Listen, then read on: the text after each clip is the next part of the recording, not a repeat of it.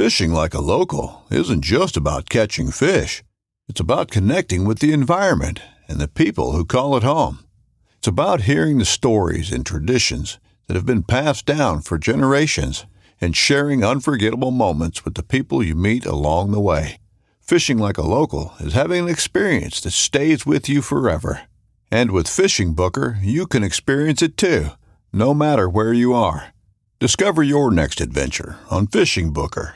This upcoming concert season will be all about the boots, and Tecovas is your stop for the best in Western style. Tecovas has seasonal and limited edition offerings this spring and summer, including men's and women's boots, apparel, hats, bags, and more. All Tecovas boots are made by hand in a time-honored tradition with timeless styles that are always on trend. And Tecovas has first wear comfort with little to no break-in period. It's hard to find this level of comfort paired with this level of style. Stop by your local Tecovas store, have a complimentary drink or two, that's WCB style, and shop new styles. The smell of fresh leather and friendly staff are at your service. Many stores even have leather custom branding to make your boots truly personalized. And with regular live music and events, there's no in-store experience like it. If you can't make it into a store, just visit tecovas.com. That's TECOVAS.com. They offer free shipping on all boots, as well as free returns and exchanges, and ship right to your door. Go to tecovas.com and find your new favorite pair of boots today.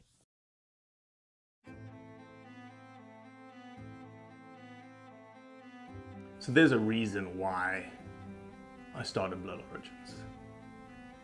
And that reason is simple. Is that I wanted to convey the truth about hunting. It brings awareness to non-hunters that it's more than just killing animals. How do I start it? Brittany. My name is... Does my hair look okay? It's fantastic. My name is Mike Axelrod. Start again. Yeah, I hated it too. Braxton, you said something in the car to me. You said that you were living on borrowed time. There's a perception around who hunters are, what we're supposed to be, and a feminist that works for a non-profit that is a hunter that has only eaten wild game for the last 20 years is likely not the thing that people think about when it comes to a hunter.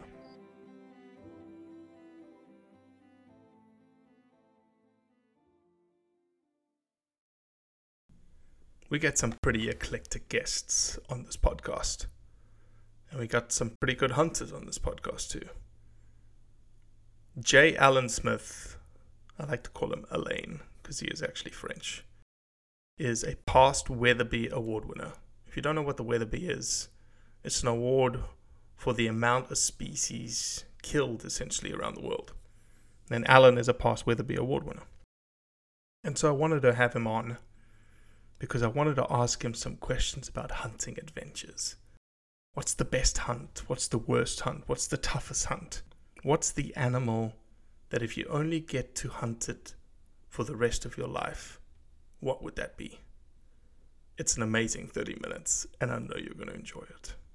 Normally you have, like the last time I saw you had this like big bushy mane. Yeah, it got a little old, and having to maintain that thing all the time. And as most people's comments revolve around the fact that I obviously don't spend much time on it, and, it's kind of a mop. So I figured I'm going low maintenance. This is the shortest I've had it since I think I was like 12. Really? Yeah. But feels good, it's... But you've been posting some very old school pictures lately of you with this beautiful brown mane of hair. Yeah, it's always been long. It was brown pretty much until I was like 30, 31, and then it started filling in on the sides, started getting more and more silver. And I think by 40, I was pretty much white. Silver and distinguished, right? Yes, that's the way I like to think of it, yes. Well, you do look distinguished. Are you wearing like a pipe, a smoker's robe right now? This is a shirt thing that I've got. It's you'll notice you would appreciate the tartan. This is the Black Watch tartan. My grandfather was a piper in the Black Watch in Scotland in World War I and that. So it's kind of a tradition around here. I like it. And behind you is monster mule deer. What kind of caribou is that? That's the Arctic Islands one. That's a tremendous one. They're just a little tiny one. And I think at one time he was like in the top 3 or 4 or something like that. He's a dandy. All right, let me ask this, since you just brought it up. Is score everything to you?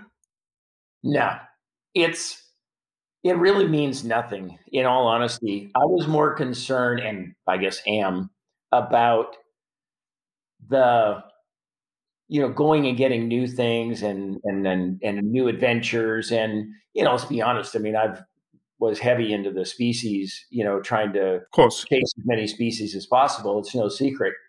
But partly, I mean, obviously you want to get the biggest one you can get, but am I going to walk away from a nice mature animal on, day 8 of a 10-day hunt because I'm going to hold out till the last day and maybe not get something? No, it just isn't in my DNA.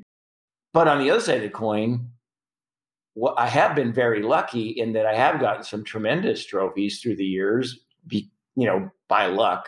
I've never been a guy who said, when I go on a hunt, well, I want to go, but I got to have a top 10, or I got to have if it's not number 1, I'm going to be mad, kind of a thing. Because that's not the whole purpose, going. That's, it's not the well, let's introduce you to the audience, and you have corrected me via email, not face to face, in which I was again trying to be respectful of my elders and pronounce your name the right way, Alain Smith, and you're like, no, dude, look, it's Alan. Just call me Alan. So, J. Alain Smith, please introduce yourself the proper way. Thank you so much for having me on here. This is a real honor to get to spend some time with you. I've been listening to your other ones, and you've had some great folks on here, and learned a lot about the people that have been on here. So this is pretty special for me to get to share this. But little history on the name, though. That Alain is the French version, and my mom is French, so I got it from her, and that was my grandfather's name on that side. So the French would say Alain, but I like that. Next time I see you, I'm going to say Alain. Alain. Comment ça va, monsieur? Yeah. I have the same problem, right? Kroger being my last name.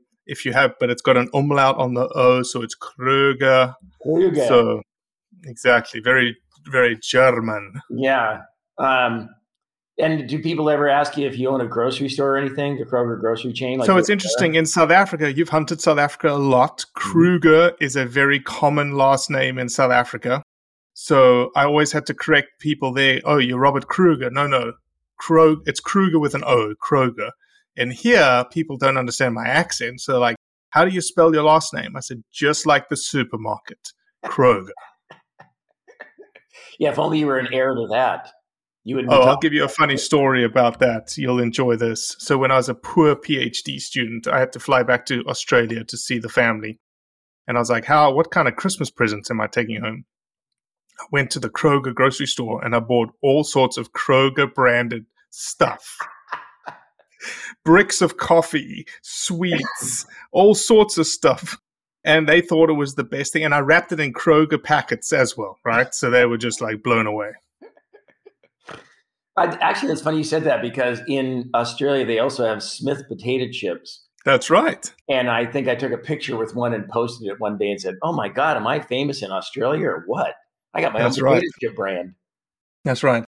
Well, we can take this conversation in all sorts of directions, and I haven't prepped you about what we wanted to talk about and whatnot. But there is something we've obviously I've interviewed you for the Weatherby Award, and it was a very serious type endeavor, and you're not the most serious of characters. And people are going to be shocked by, the seriousness of that interview when we finally release it. But in that interview, obviously you're a past Weatherby Award winner and have obviously killed and hunted a lot of stuff everywhere. And so one of the things I wanted to talk about is some of those adventures, if you're up to it, because clearly a lot of the people that are going to listen to this have never heard of some of the species that we will discuss and have only dreamed about the places that you've been. So is it a fair question of me to say, like, maybe we just have like a series of right? So what is the hunt to you that you're like, holy stuff, I am never doing that again? Polar bear. Polar bear. Hands down, the most miserable, ill-prepared. You can't exaggerate. I went right before, would have been in the early 90s when they were still open in Canada, but you couldn't bring them back to the US. But I still wanted to get one, and I'm actually Canadian by birth, so I figured, well, I can leave with my cousin or something like that, But when I got there, it was all dog team, no snow machines, and we went out there. We had 2 pup tents, a Coleman stove, an ice chest, which I guess was just a box to carry stuff in because it didn't do any good.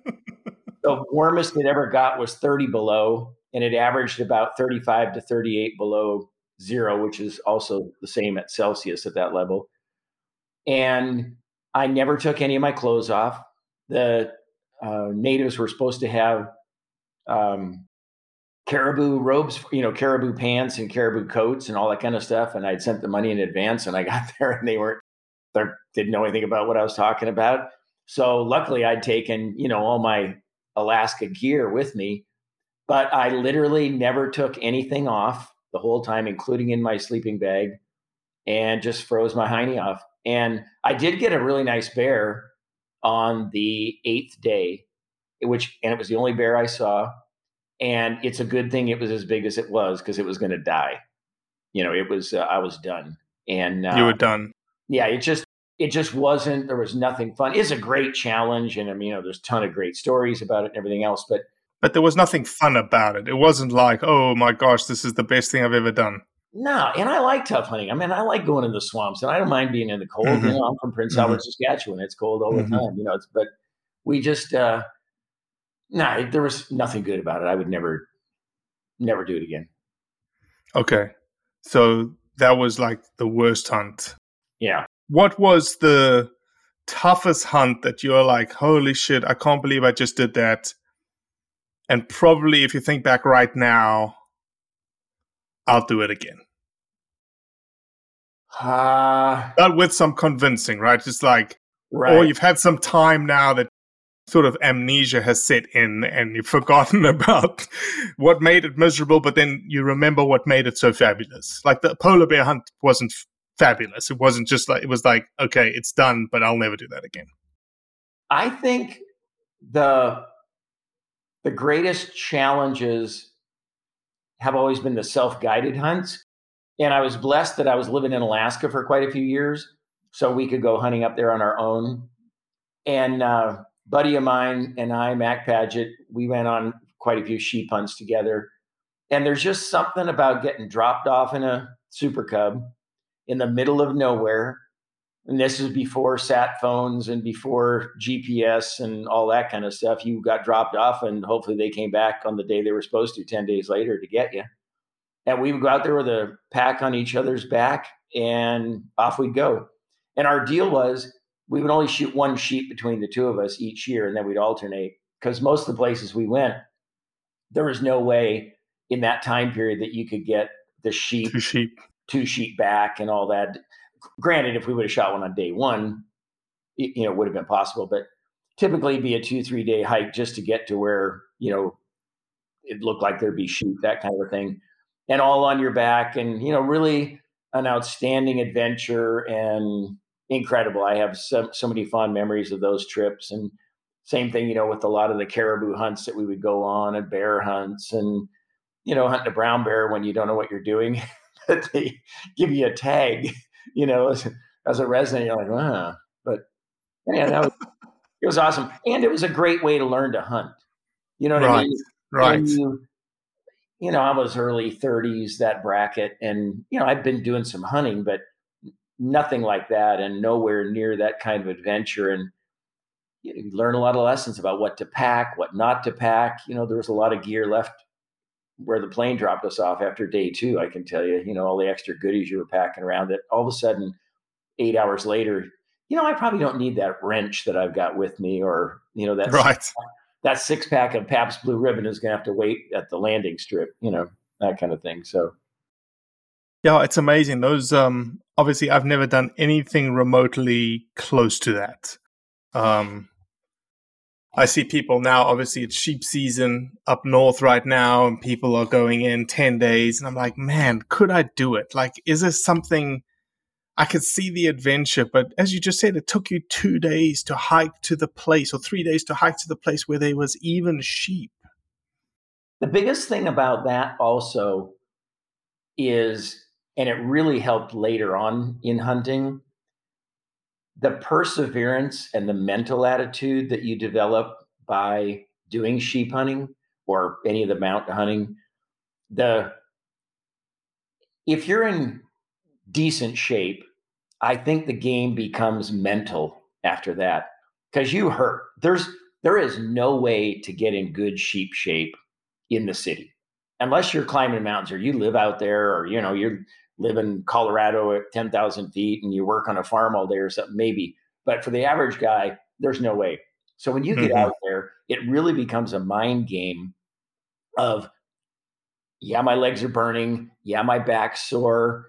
I've already lost 5 pounds. It's only day 3, but you just keep going, and you just keep one foot in front of another, and you keep climbing. And, and the reward, of course, at the end is so wonderful to know that you've outwitted yourself and done something that there's no way. If you looked at it on a map, you go, I can't walk 25 miles up and down hills like that, but you do.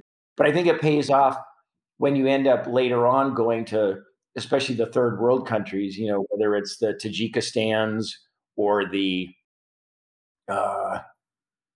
Kyrgyzia, some of the more remote locations where it's not going to be great conditions. You're not going to have a good camp. The food's going to suck. Your bags might not show up. But that's where that perseverance part and that, just willingness to just keep going that you learn earlier, it really pays off, and it helps with your attitude. And I think for sure it helps with your success. No doubt. Absolutely no doubt. What is the most, and to that sheep point, you can't cheat sheep hunting, right? There's just no cheating it. Right. It's going to suck ass. And again, I'm not speaking from experience at all. I can just see it, though. There's just no way around it unless you get incredibly lucky. You camp, there's a sheep, walk, half a mile, shoot a sheep. But that hardly ever happens. And on top of it, it's the hardest shooting that you'll ever have to do. Even if it's a 250, 300 yard shot, which of course nowadays, there's a lot of tack driver rifles around that are, incredibly accurate, not like the old days where, you weren't sure what was going to happen half the time when you shot. But even in, you're laying down on rocks at a steep angle down or a steep angle up, or you got a crosswind that's blowing through a valley and he's 350 yards away. And, all your skill set comes into play after you've already busted your ass for 5 or 6 days. So it's not there. Everything about it is hard. And I think that's why it's so rewarding. And you see so many guys get addicted to mountain hunting. I love it. I'm blessed, with. What do you think you're addicted to, Alan? What kind of hunting do you think you're addicted to? Like, if you had one choice of you were going to hunt this one thing for the rest of your life, what is it? Cape buffalo. Oh, yes. After I'm just talking about how much I love mountains and everything else. No. But I don't know what it is. What is it about Cape buffalo? For those that have never hunted a Cape buffalo, what are they called? Tell them first, what are they called? Black Death. Black Death. Why are they called Black Death, Alan?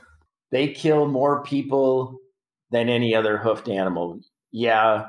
Whilst being hunted. Right, correct. Crocodiles kill more on the villages and things like that. But I'm talking about mano a mano, going in after something. Now, let me clarify that also. I'm talking about trying to get in close on them to hunt them. Sure. You can shoot all the Cape buffalo you want at 250 yards with a 375, which is, I shouldn't say all you want, but there are places like, say, Moyawasi, where you've got some wide open areas, or parts of Zimbabwe and that where, you could make a 250, 300 yard shot, I guess, if a guy was feeling like it and he's turned broadside. But what's the point? What's your weapon of choice I with a buffalo? I like to shoot him with a 577 nitro, and not open sights. Yeah, open sights, old Scottish double, Alex Henry. And, it's, we like to say that Sir Alex, which is what we call my rifle, kills on one end and maims on the other, because a 577 kind of has a lot of kick to it. Especially, is that the video? There's a video circulating of you taking a shot and putting it on your ass. Is that the 577 or is that like a 600 Nitro Express? That was actually a friend of mine's 500, which he just got it brand new. And he said, "Hey, do you want to try this thing?" And it's all gold inlay. And it's just, it's one of these works of art, a $150,000 rifle kind of a thing. And I said, "No, I don't need any practice. I like to shoot him at stuff, but I don't like pulling the trigger just for fun." So we set this bottle up on a tree and he finally convinced me. And luckily, the PH turned his cell phone on to record it. Smoked you. Because the camera, both barrels went off. And oh, God. Something wrong in the steer. And I pulled the back trigger. There's been a lot of comments about, it doesn't happen, and that was your mistake, and blah, blah, blah. Trust me, folks. I've killed a lot of Cape buffalo with a 577 and shot that thing a lot and killed elephants and everything else. You pull the back trigger first, if it's a 2 trigger, because your finger is going to slip and it's off that front trigger. And I've done it several times. I think 4 where it actually knocked me down in the old days before I remembered to keep pulling the back one. But anyway, that video's on YouTube. It's gone crazy. And I think it got like 6.5 million views on Facebook or something. So it's, all the stuff I do trying to look cool and be a big game hunter. And then what's the one that's most popular is the one where I get knocked in my ass by somebody's borrowed, rifle. But I think the thing with Cape buffalo that's so amazing is when you get up on them, rarely are they all by themselves. So you've got multiple animals looking at you.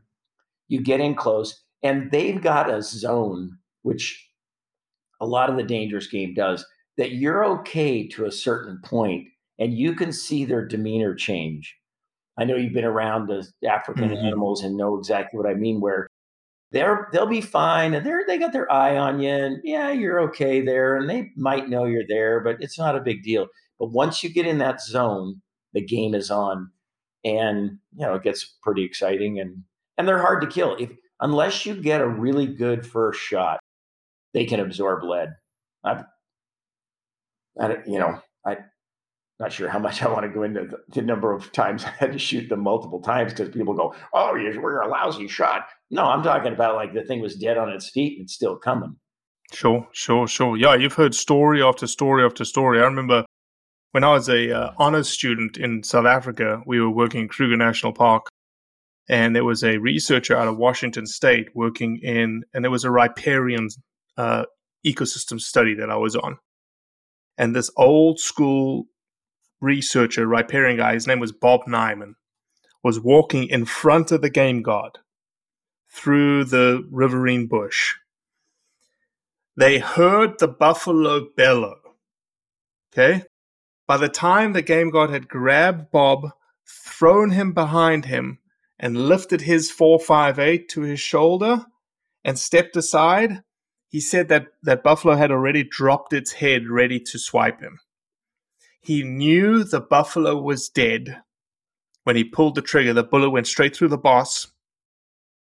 He knew it was dead because it didn't swipe him on the way past and just slid to its death behind him. Yeah. Yeah, cantankerous curmudgeons.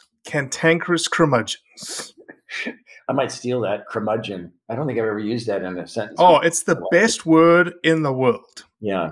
You're not quite there yet. In about 20 years, when I see you, you're going to be the worst curmudgeon in the world. That's right. Yeah. Well, they say that when you get older, you just become more like yourself. So that's what I'm afraid of. So yeah, feel free next time you're on a rugged expedition in the field, we're going after this cantankerous curmudgeon. Thank you, Kroger. Yeah. When you see me look back and nod, you'll know that's for you. No, I love it. I love it. All right, tell me, what is probably the craziest destination that you've ever hunted, like logistically to get to? Couple.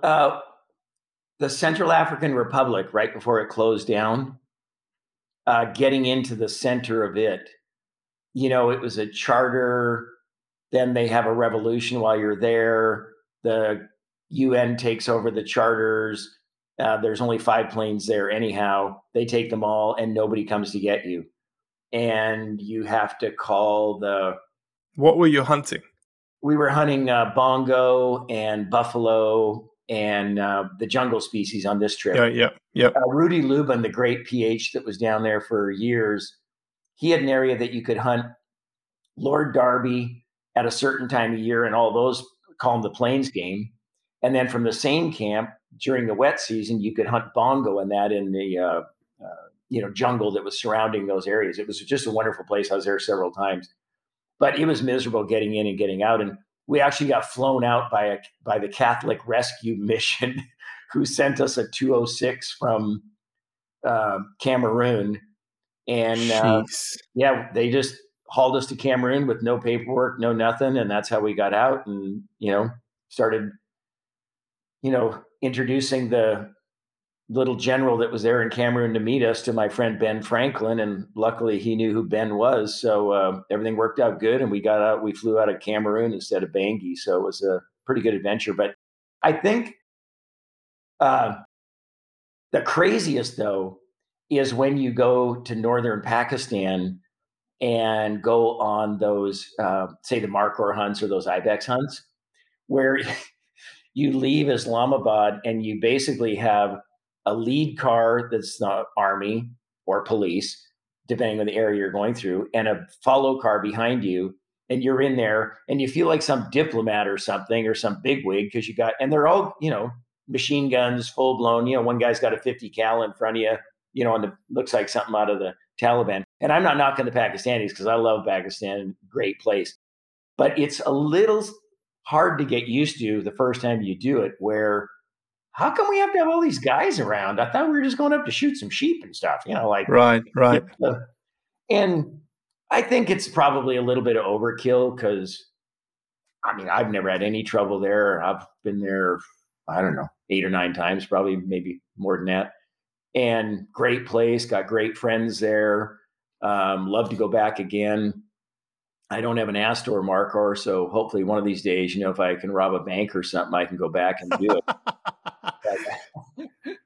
Yeah. Now's the time to go get them, man. I hear the permits are going cheaper now. Yeah, but when it comes to Markhor, cheap is a relative term, let's just say. Very true. Very true. It's a crazy place to go, and all the different people and the different tribes that are there that you pass through, and each region is different, and it's a great place, but it's pretty hard to get used to. Everybody's carrying an AK, and but I would highly recommend it to anybody who's looking for an adventure. It's a super place, and there's some pretty good deals. The ibex are reasonable to go there and hunt. Okay, craziest. No, I'll keep that one. Have you got like a nemesis animal that you went after? Like it took you multiple times just to get it? Brown bear. And you're talking in Alaska? And you're talking to a guy who lived and worked in Kodiak, and I kept an apartment in Kodiak for years. I was thinking you're going to say a zebra duiker, any of these crazy species. You say a brown bear? I think I went on, a ton of self-guided ones, which, you deserve what you get because you don't know what you're doing. But trying to get a good brown bear, I've hunted them probably 20 times, and I've never to this day killed a decent one. What's a decent one? 10-footer? 9.5, 10-footer. One of those monster ones that you see at the conventions that you go, God, I'd like to have a bear like that. I've shot my share, but never that big, and I've just never seen one out there. And so, it's just one of those things. It's like you say, a nemesis thing. And, a lot of the dikers, I mean, I don't know how many times I've hunted for, all the various ones. I've been lucky on all of them except a zebra diker, and I don't have a black diker either. But there again, that's not no zebra diker yet. No zebra diker in your repertoire. No, I was the first one in there when they opened back up. Tom Hammond and I, and he was in. He didn't get one. I went in right behind him, and yeah. But how the hell can Tom Hammond? The dude's like a giant. How do you sit him in a tent and make him be still for 8 hours a day? Come on, let's be serious here. Yeah. Well, unfortunately for Tom too, he got really sick while he was there, and he had to get the hell out of there.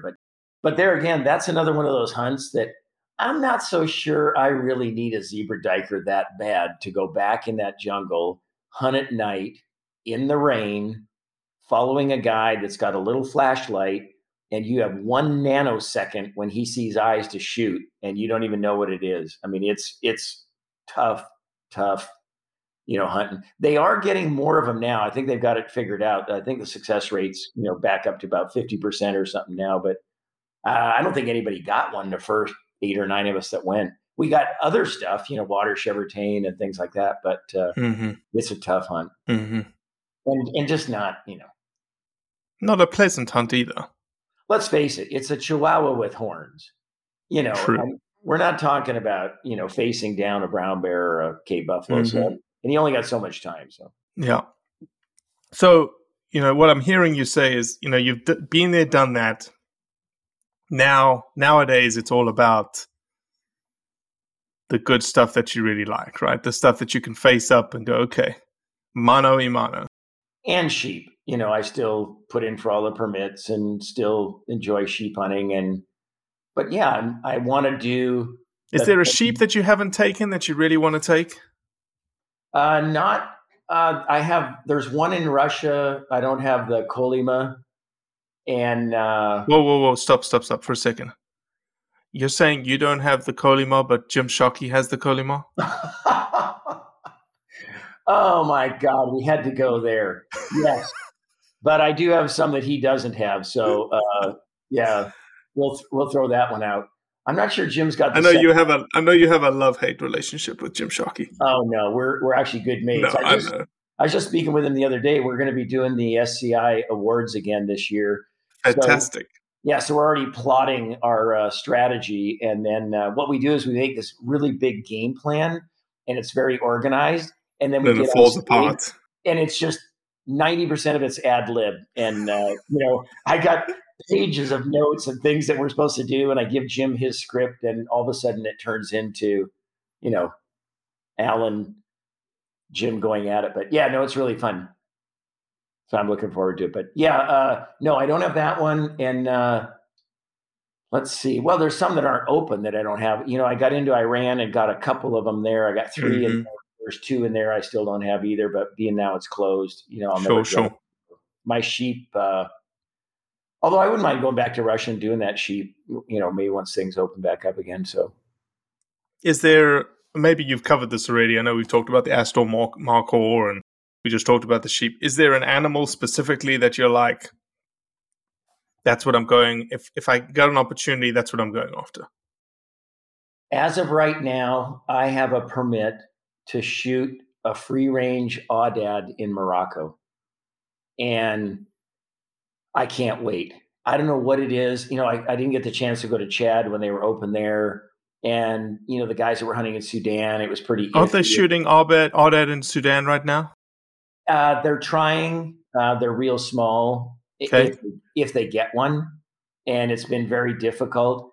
And the ones in Morocco are the real, I don't want to say. In the Atlas Mountains, right? Right. And I'm not knocking the Sudanese ones because they are still wild, and that's where they're from and all that. But to go in there, I was in there about 7 years ago and hiked into the park and came up from the other side and saw them in there. And there's some tremendous trophies in there. And I don't know what it is, the Atlas Mountains. It goes back to reading those old books, that Elgin Gates and were putting out, and those adventures that they went on in there. And I'm so excited about getting to go and do that. It's just going to be a great trip. I mean, well, if you need someone to carry your bags, or since you're a silverback now, you need somebody to like put the backpack on them. I'm happy to do that for you. Well, plus those rough conditions in Marrakesh at the Palace Hotel, that's going to be pretty tough to put up with too. So look, I have to. I'll sacrifice for the good. I'm happy to sacrifice for the good. But no, on a legitimate note, it's almost like it's the home of the species, right? You've got Arded here in America, all that kind of stuff. It's the home of the species. It's a mountain range that nobody gets to hunt very often, if at all. That has to be like top class, top of the pinnacle. Wow, I'm taking steps in a place that probably nobody's ever taken a step in for a long time.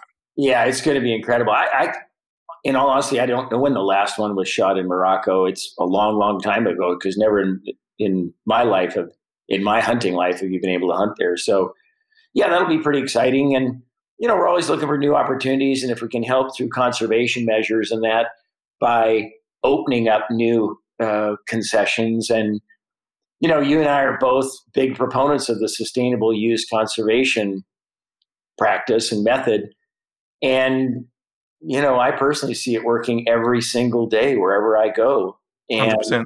I'm more than happy to help wherever I can to make sure that continues, whether that's through money or time spent or, going to these places and doing it. Yeah, it's fun to go and do it. And, I'm the luckiest man in the world to get to do what I do. But when you see that the markhors came back because of hunting, when you see that, the Audad, the only reason they're opening Audad is because they want some income for these Audads so they can protect the park and everything else. Because nobody goes to the park. I mean, no one's going to climb up there to look at Audad, right? No tourists. There's nobody going there. So they've got no income coming in.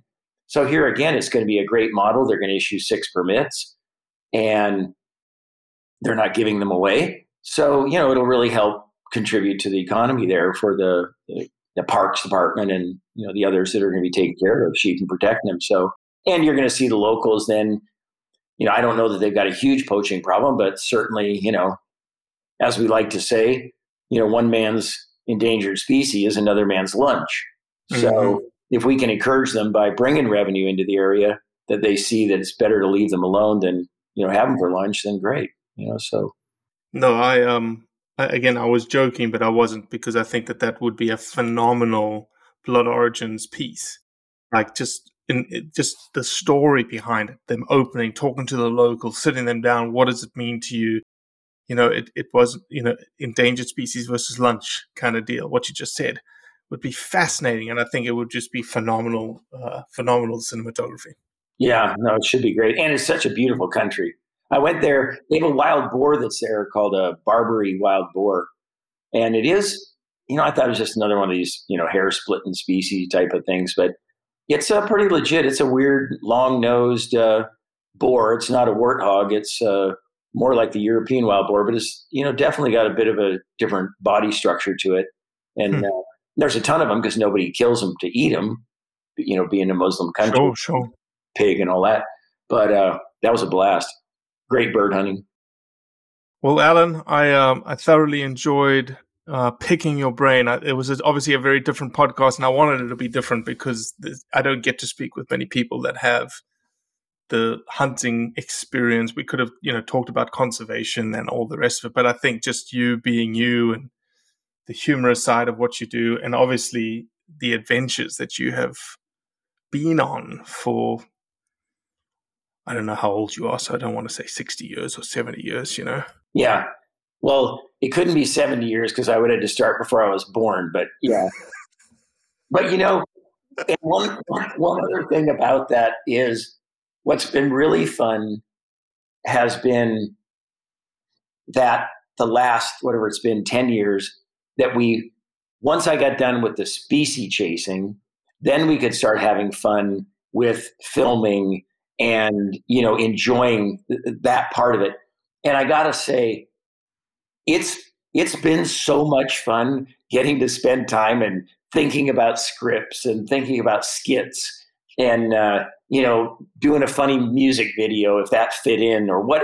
It's been the most enjoyable artistic release that you could have. And, I've been blessed with having a great crew around me and everything else. And they, real pros like my cameraman, Jeff Barker, and Jason Murillo and Heidi Adams, and them, they've done such a great job with it. But it's